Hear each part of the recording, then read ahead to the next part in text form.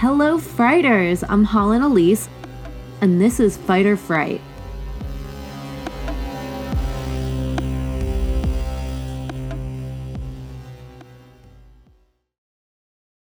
Welcome to this episode of Fight or Fright, everyone. I'm Holland, and like I told you last week, this week is going to be a bit of a longer one, so I'm kind of going to just get into it. But before I do, happy Memorial Day, everyone. Well, it's the day before Memorial Day, but you know what I mean. As I told you last week, I think I teased that this week's episode was going to kind of be one of the crimes that got me into true crime. And so this week, I am going to be talking about Amanda Knox. Amanda Knox was born in Seattle, Washington in July of 1987. And in 2007, Amanda Knox went to the University of Foreigners in Perugia, Italy. And one of the reasons I got so interested in this case is my sister Carly, she actually went to the University of Foreigners in Perugia, Italy, a year after the murder of Meredith Kercher. So my mom and I went to visit my sister in Italy, and we saw like just a shit ton of people outside of a building. And obviously my mom and I had no idea what the building was. So we were talking to my sister and we're like, what is this? Why are there so many people there? What's going on? And my sister told us, oh, that's Amanda Knox must be going in to court today. And so that obviously just piqued my interest. And I was like, I wonder what's going on there and who Amanda Knox is, because I didn't know much about Amanda Knox before my sister studied abroad. Knox ended up rooming with a girl named Meredith Kercher. They also had two other Italian roommates. From everything I could find, they were friends, but they weren't best friends. They were kind of just acquaintances and cordial. They lived together. They were both in a new city, trying to figure things out. And I will say that they are definitely braver than me, because when I studied abroad, I went to Dublin because they at least spoke some form of English that I could understand. And I didn't want to go out of the country for the first time and have to learn a new language on top of that. So they were definitely braver than me. But they didn't know each other that long. I mean, they'd just gotten there. They didn't know each other before this, obviously. So they weren't lifelong or best friends, but they were cordial enough. And one of the things Amanda says on her Netflix documentary is that she found Meredith to be very sophisticated. And she even also describes herself before going to Italy as this very quirky, like her own kind of person. So they got along, but weren't best friends. And when Amanda lived in Washington, she held a few jobs while going to the University of Washington, and things just kind of seemed to be easier than she thought it would. So she ended up getting a job at a pub called Le Chic in Perugia. Again, I could not imagine going to a new country, having the guts to get a job while you're studying. Like I much rather like gone out, went to the pub with friends, listened to live music, all that kind of stuff when I studied abroad. But I mean, that was probably a great way for Amanda to kind of learn the language, learn the culture, and just immerse herself in it even more. So I think that's actually pretty cool. So on November 1st, the night of November 1st, 2007, Amanda was told that she didn't have to go to Le Chic and she didn't have to work that night. And she'd met a guy named Raphael the week before, and they'd spent all their time together. They were boyfriend, girlfriend. They were hanging out with each other, and she was hanging out with Raphael before she went to Le Chic. But then she got the text that she didn't have to come in. So she ended up just staying at Raphael's place, cooking dinner, doing all that kind of stuff. So when she came back the next morning on November 2nd, 2007, there were a couple weird things that were going on, and I'll get more into that in the investigation, but they ended up finding Meredith Kercher's body, and she was found partially clothed with her throat cut. The prosecutor, Giuliano Magnini, and I hope that's how you pronounce it. I'm just an American. I don't know if that's correct, but from the way I see it, it's Giuliano Magnini. From the beginning, he had an idea in his head of what happened. He had a theory that it was a sadistic sex game that went wrong, and he wasn't really a fan of Amanda to begin with. He kind of felt that she didn't react the way she should, and she didn't hold up well under questioning, that he just kind of didn't like her attitude. So he just kind of made everything fit that he could. And I mean, Amanda was just shocked and worried because her roommate was found dead. I mean, she lived there too. So if she had been there that night, like went home after working at Le Chic, she's under the impression, oh my God, this could have been me. So she's kind of shocked, stressed, freaking out, and no one really knows how they're going to react in a situation. So I don't know. They put a lot of stock in how she acted and reacted to things after Meredith's death, but everyone reacts to a shock, trauma, tragedy, that kind of thing. Everyone reacts in a different way. The media very, very quickly got involved in this investigation. And in the Netflix documentary, there was one reporter that they spoke to a lot, and his name was Nick Pisa. And he was a British journalist. He was freelance and worked with the Daily Mail. And everyone wanted to be the first to have the story because Meredith's death was all over the world. I mean, this was something that shocked the world. It was a student studying abroad. I mean, everyone does that. So this just became huge news. And the media got hold of the prosecutor Magnini's story and started printing articles about a sex game gone wrong. And so 3 days after Meredith was found dead, Raphael and Amanda were extensively interrogated. She said she was exhausted, threatened with violence, and in the end, she ended up implicating the pub owner of Le Chic, which is Patrick Lumumba. She said that they would slap her, tell her to remember, slap her, tell her to remember, etc. The police deny it, but still, that's what Amanda is saying, is this is how she was treated. And on top of that, she was shocked and exhausted. With Raphael, they were telling him that Amanda was a cow and a slut and American and not one of, just all of this stuff. They were trying to get them against each other, essentially. Because of Amanda's implication, they brought Lumumba in, and he ended up spending 2 weeks in jail. But after 2 weeks, his alibi was completely verified, and he was let go. He eventually ended up suing Amanda for libel, and he won because she implicated him in a crime that he obviously had an alibi for. He didn't commit it. I mean, granted, I don't know if Amanda did either, but he ended up winning that. Now I'm going to go into some of the actions that kind of rubbed people the wrong way. So while investigating, they found out that Amanda went home on the 2nd that morning after a night with Raphael. She brushed her teeth, she showered, and she was a little weirded out. There was a few drops in the sink, and then she was like, maybe someone just cut themselves or something. It wasn't enough blood on the sink to really raise any alarm bells. And so then she took a shower, she got out of the shower, and when she got out, she noticed that there was blood on the bath mat. And so she was a little confused, but again, kind of pushed it aside. Maybe someone cut themselves shaving or something. Who knows? There's so many theories as to what could have happened. But what really got her was that there was still shit in the toilet.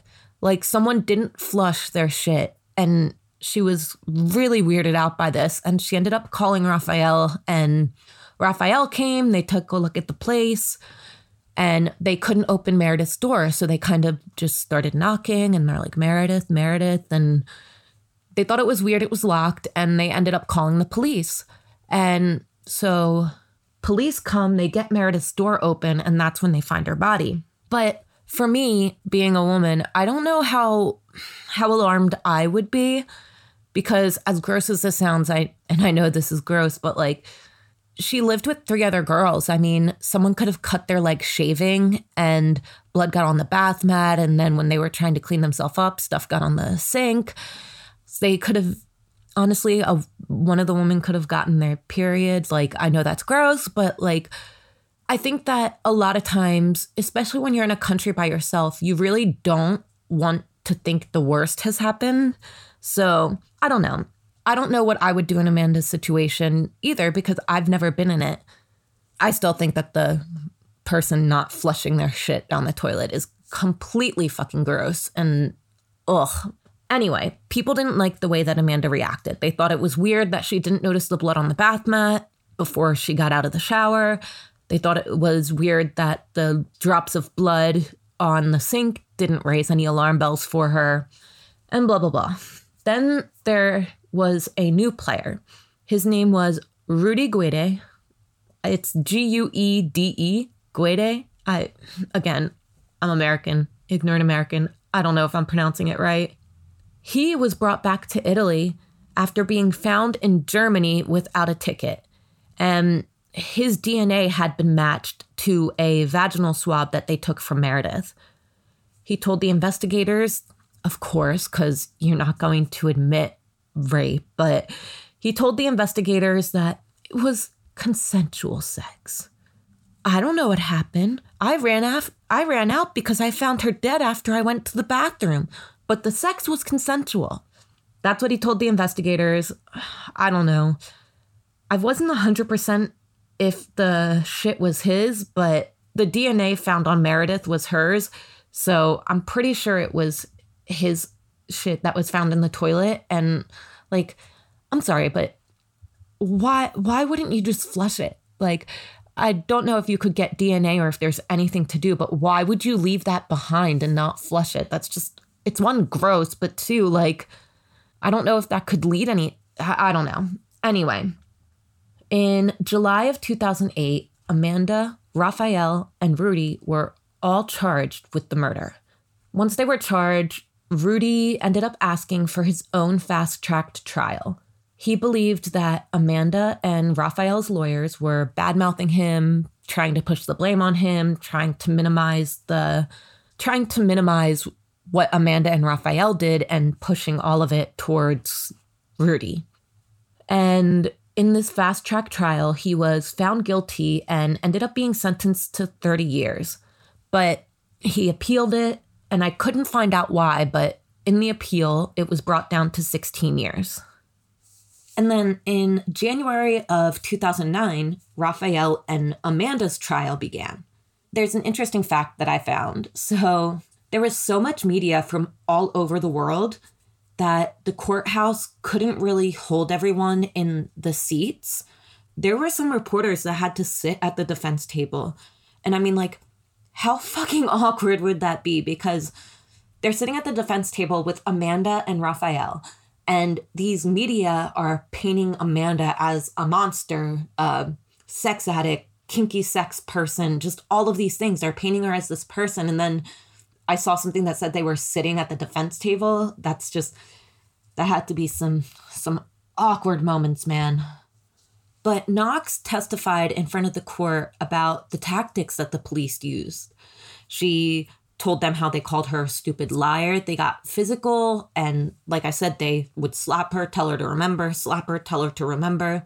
And in the Amanda Knox documentary on Netflix, she ended up saying that while they were doing all of this stuff, she was exhausted, shocked, all of this. And that's why she implicated Lumumba, because they were telling her, they're like, this text that you said, it literally means that you have an appointment to meet him. It's not like, see you later. It's like, you have an appointment to meet him. And they used, like, it was the way that she communicated in Italian to him that they kind of got caught up on. And so the police deny getting physical with Amanda. So I'm not going to say one way or the other because the only people that know were in that room. Even with just the exhaustion and the hours of interrogation, you can start to make your mind think things that didn't actually happen. And especially with like coercive tactics and things, which I'm not completely saying that the police used, but you can implicate someone. And that was one of the big things. They're like, well, if you implicated Lumumba, then that was just to put us off your track. That's the reason you gave us his name. He's completely innocent. Why would you put a completely innocent man in jail and implicate him if you're not guilty? Which I'm not sure I completely understand the logic, but Amanda got up and testified to all of these things. And she spoke about how the media was portraying her and her behavior and how she reacted to things and how it was completely taken out of context. The knife that they said killed Meredith was found during the investigation, and it was a very standard, nondescript knife. There was nothing special about it. Anyone could have one. I mean, fuck, I probably have one that looks almost exactly like it in my kitchen that I use when I'm cooking. Like, there was absolutely nothing special about the knife that they found. And Amanda basically was tried by the media, and they were ruthless. They got a hold of her diary. I'm telling you right now, like, I'd be fucked if someone found my diary and printed the things on it. Not because what I'm writing is super bad, but like, that's just embarrassing. That's a total invasion of privacy. And one of the things in the Netflix Amanda Knox documentary that stuck out to me was Nick Pisa. They ask and they're like, how did her diary, like, how did you get that? And he just had this, I don't know if this is just how the documentary painted it. He kind of had this like sly look on his face and is like, I don't give away my sources or something to that extent. And it was really weird, but like, people write stuff in their diary and a lot of times it's completely over exaggerated. I mean, I remember high school, middle school when I had a diary and everything was woe is me and so dramatic, and it's a way to let off steam and get out frustrations and all of that. It's not something that should be used to basically have the media try you. They got hold of pictures that were completely out of context. One of the pictures was of Amanda. She was laughing. It looked like she was in a museum or something that had like a machine gun. It just looked like she was in a museum or someplace and she was like laughing and all of this stuff. And then there was a picture of Raphael where he was dressed as a mummy with a meat cleaver. And they used all of these pictures and they used these things to fit their narrative. And so, I mean, I'm a really fucking weird and quirky person. I feel like I'm kind of my own individual, kind of like Amanda described herself before she studied abroad. I don't know how I would react or how I would fare under media scrutiny, because I don't know how I would react in the situation she was put in. I mean, you have to remember, she knew Meredith for 4 to 6 weeks at this point, maybe. And one of those weeks, she spent almost the whole time with Raphael, like every waking moment with him. And she worked on top of all of that and went to school. So she lived with Meredith. She knew Meredith, but it's not like they were besties that were super close and knew each other for years. As hard as this is, like, she was shocked, sad, all of this stuff, but the death of someone that you've known for like 3 weeks is not going to affect you the same way that it's going to affect you when like a grandparent or a parent or someone like that dies. I mean, it's still devastating and tragic. And I believe Amanda would even say that. But I mean, when it comes to being quirky and weird, when my Momor died, I loved my Momor. We were super close, and I get very uncomfortable when everyone around me is sad because I don't know how to react. And so I was like 6 or 7 years old. And when they were bringing my Momor's coffin to the hearse, I started singing like Momo's rolling and like moving my arms and like doing stuff because I wanted to lighten the mood, because I got very uncomfortable with the energy and emotions around me. So I don't know how I would even handle this scrutiny that Amanda was put under. In December 2009, Rafael and Amanda ended up being found guilty of murder. Amanda was sentenced to 26 years and Rafael was sentenced to 25. I mean, obviously they appealed. They didn't do it. They'd been stating from the beginning that they were innocent. Amanda Knox's lawyer, Luciano Giergo, spoke to reporters saying, "We have to prove her innocence, which is more difficult to do." And that's kind of true. Like, when you're at the first trial, when it's not appeal, the prosecution has to prove your guilt. But when you're appealing, it's more on the defense to prove your innocence, and that's not always easy to do. On the stand, Amanda started crying and said that she was condemned for a crime she didn't commit. The defense had some help, though, in the appeal because the evidence had been re-examined. They found that the crime scene was not sterilized. There were no protective suits. There were no booties to cover their shoes. When they were working with evidence, gloves were rarely used. I mean, the scene was total chaos. And all of this was on video. I mean, you can actually see the video the investigators take on the Amanda Knox documentary on Netflix. And you can see like people touching stuff without gloves, going in without protective suits, not wearing booties. I mean, that contaminates the crime scene. You need to take these precautions. But I will say that Italy is a different country, and I'm speaking from an American perspective. And they also found that the lab was contaminated. That knife I was telling you about that was nondescript, that had both Amanda and Meredith's DNA on it, the knife was found in Rafael's place, which Amanda had said she's cooked with him, she's been near him, she's been in his place. Like, her DNA makes sense to be on the handle of that knife because they had cooked together before. Meredith's DNA, though, that was such a small amount of DNA that the likelihood that it was contaminated was so freaking high. And the knife, they found out, was tested with a bunch of Meredith's other belongings.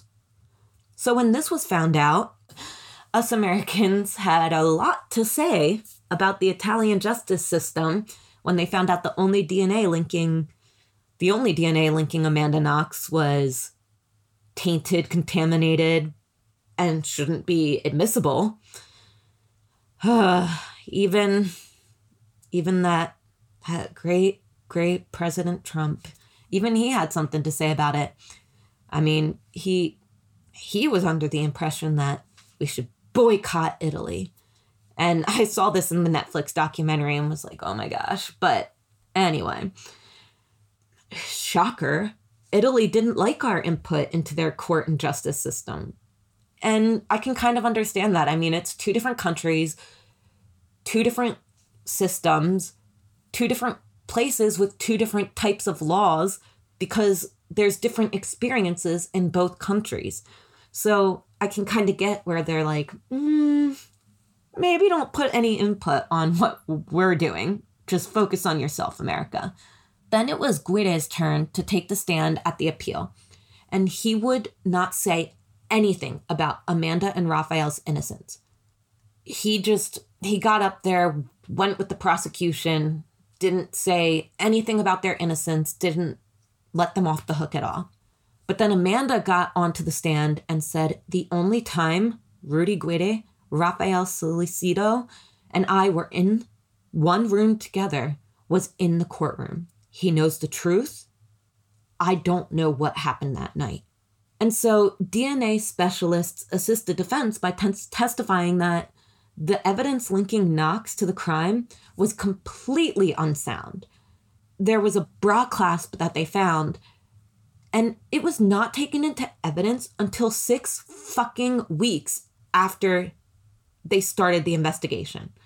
There's no doubt that it had been contaminated at that point, especially if people aren't going in with booties and all of these things. And this has nothing I'm not saying anything about Perugia's justice system or how they do things.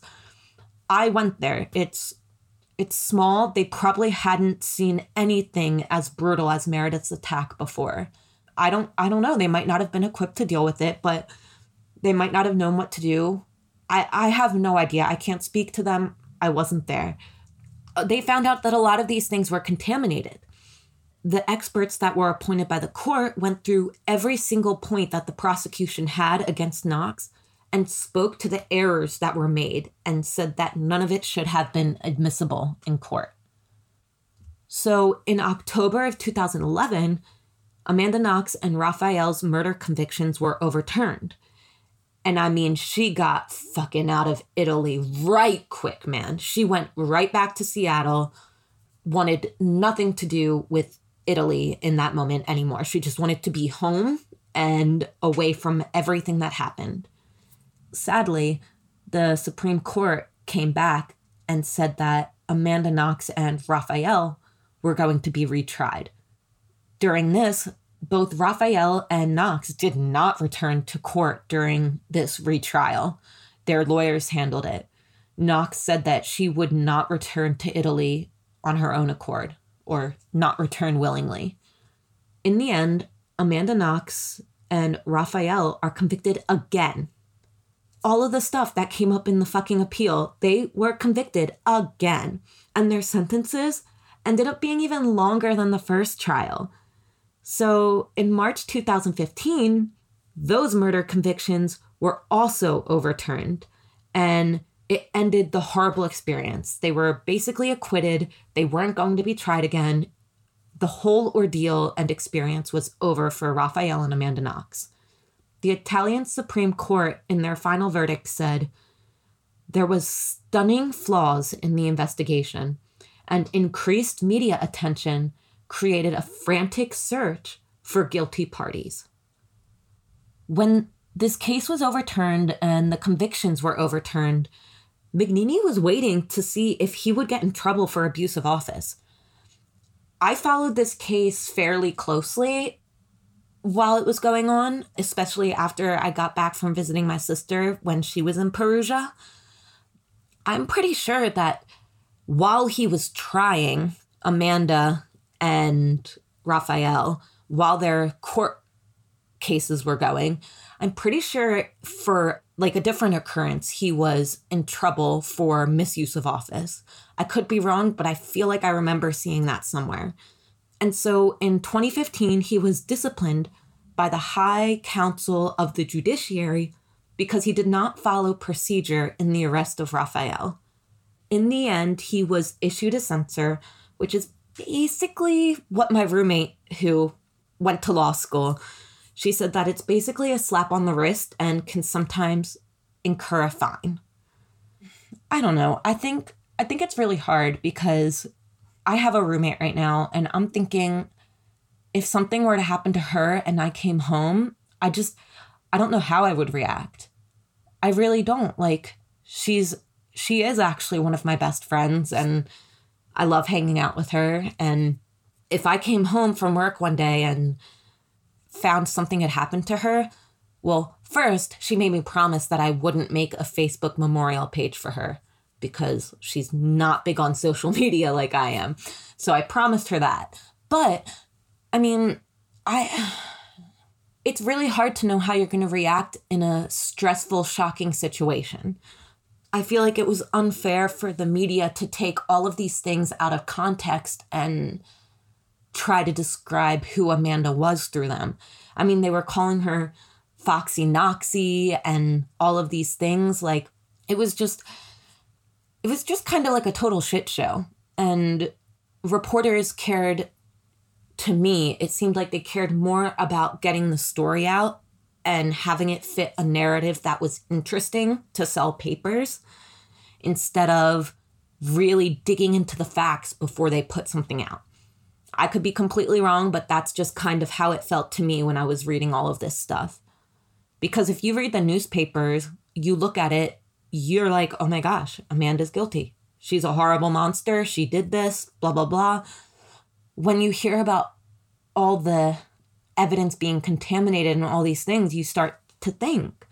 And so in 2019, Amanda Knox finally returned to Italy for the first time since her horrible, crazy, chaotic experience. And she spoke on a panel that was ironically called Trial by Media. She blamed prosecutors and media for creating this version of her that suited their story, kind of like I said before. She said, "To the world, I wasn't a suspect innocent until proven guilty. I was a cunning, psychopathic, dirty, drugged-up whore who was guilty until proven otherwise." And the story attracted global media attention, with headlines such as "Dead Girl Feared Knoxie's Sex Toy" and "Took Part in Sex Attack" and allegation of orgies and sex toys. And I'm not kink shaming. People can do whatever the fuck they want. But if you don't have evidence that this is what happened, if there was semen found on the body, there wasn't a sex toy or orgy that happened when Meredith died. It was a rape and a murder. That is very different than an orgy and sex toys.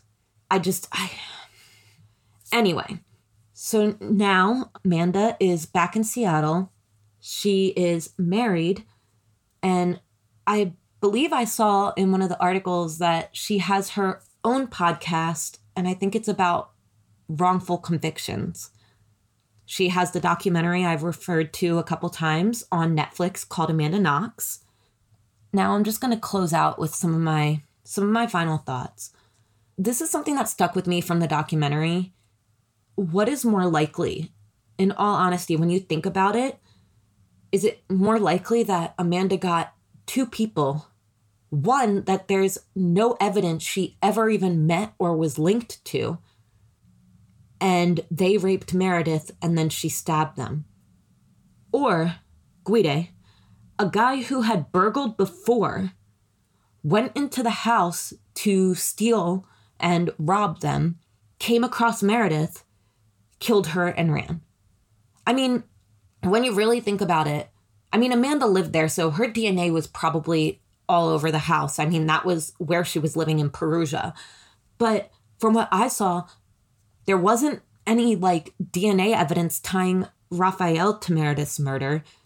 The only thing that tied Amanda was a knife at Raphael's house that the knife was contaminated and got DNA from Meredith on it, most likely because they tested it with a bunch of other of Meredith's belongings. So if you think about it, is it more likely that Amanda Knox is a fucking horrible psychotic monster? Or is it more plausible that Guide, whose DNA was found on Meredith and had burgled and robbed before, went in to steal and came across Meredith and killed her?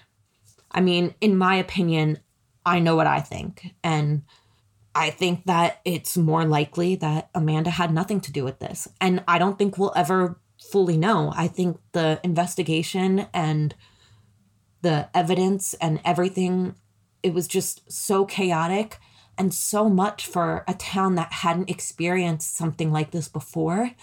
It was so much for them to handle. I think there were mistakes made. And that's not to say anything about Italy, because the US makes mistakes a lot too when it comes to evidence and when it comes to some towns not being able to handle a case because they haven't experienced something like it before. This has nothing to say about Italy's justice system, because I'm sure it's great and it works for them for the most part. I just think in this one situation, there were some things that happened, and those contaminations, that evidence, ended up putting Amanda Knox on the front page to get a great story and to find the person quick who did this, because it was a small town that was freaked out and hadn't experienced something like this before.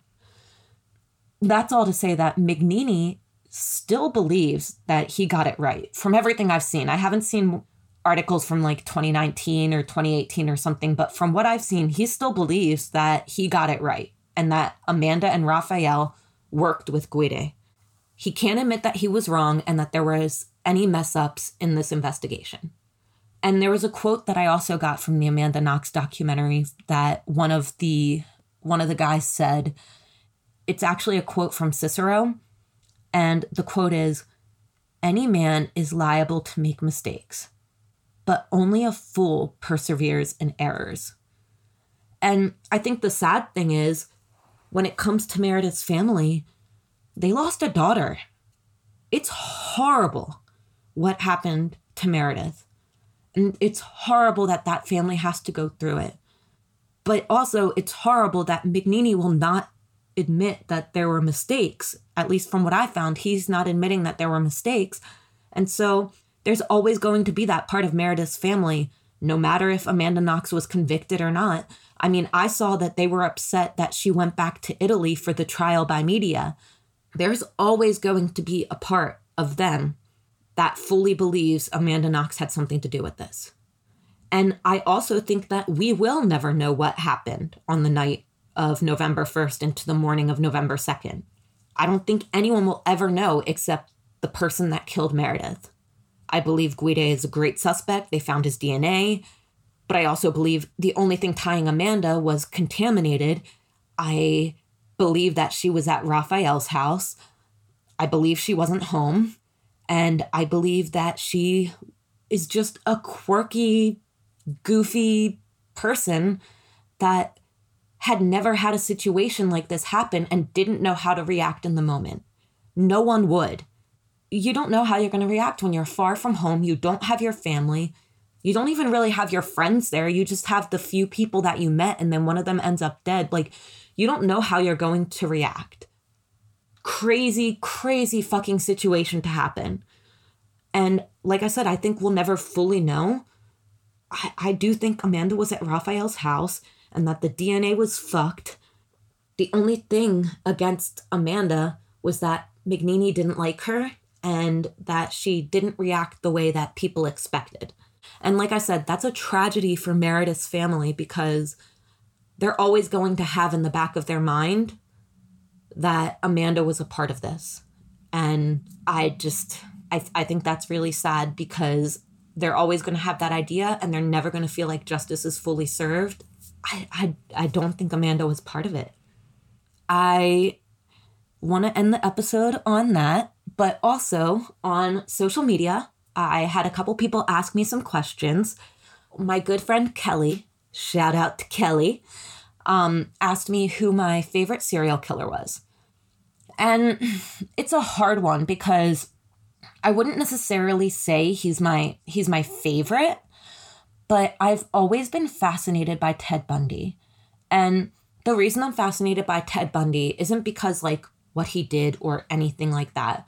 The way that they describe him and his charm, it's so freaking fascinating to me that girls that looked exactly like his fucking victims were lined up behind the defense table trying to get a look at him and a smile or a wink or something from him when they looked exactly like his victims. It's just insane to me. So I wouldn't say that he's my favorite, but I will say that he is the one that I've researched the most and am the most fascinated by. My other friend, Jess, on social media asked me how I pick episodes. So I listen to a lot of true crime podcasts. I listen to Let's Go to Court, My Favorite Murder, Red Handed, Case File, all of these things. I love crime podcasts. The way I go about picking my cases is I go to Google and I try to look up different mysteries or crimes that people haven't heard a lot about or don't know much about, which actually the Amanda Knox one fits in because when I was back living on the East Coast, I'm now in Seattle too, but when I was living on the East Coast and I would talk about Amanda Knox, I was amazed at how many people had never heard of that story. But I mean, I probably wouldn't have known as much about it either if I hadn't gone to Perugia and seen the fucking mass of people. But yeah, so I go to Google and I try to Google and look up lesser known crimes just because I don't want to do crimes that every single podcast I've listened to before has already done. And there's one more question from someone from Bruh is a Murder. They asked me, what 2 radio stations do you listen to in the car the most? And great question. So here in Seattle, I don't have a car. So I basically just listen to Apple Music or podcasts. But when I was on the East Coast and living in Philly and DC, I had a car and I would listen to B101 or Q102. Those were the ones that I listened to the most if I wasn't plugging in my iPod or plugging in my phone to listen to music. So thank you for the questions, guys. It was amazing. And if anyone else wants to ask me questions, feel free to DM me on Instagram or Twitter or Facebook. And you could also email me. If there's a case you want me to cover, I would be happy to. You can email me. And if you tell one of your friends about this podcast, if you like it, if you like this episode, if you like the 3 episodes before this, and you tell a friend and show me that you were able to pass this along to a friend by word of mouth, or if you rate and review this podcast, I will give you a shout out on the next episode. And if you have any questions, again, feel free to ask me. I'll answer them at the end of next episode. Thank you guys for tuning into this episode, and I'll see you next time. Thanks for joining me for another episode of Fight or Fright. You can find me on Instagram and Facebook at Fight or Fright Pod, and on Gmail at fightorfrightpod@gmail.com. Twitter is the only one that's a little bit different in there, and that's at Fight Fright Pod. And if you enjoyed this episode, I would really appreciate it, and it would really help me if you rate and review on Apple Podcasts. Even just spreading the word to family, friends, people you know that enjoy true crime, mysteries, paranormal, all of that kind of stuff. And this is Holland, and I'll see you next week when I tell you another crazy story. And remember, you don't have to fight this fright.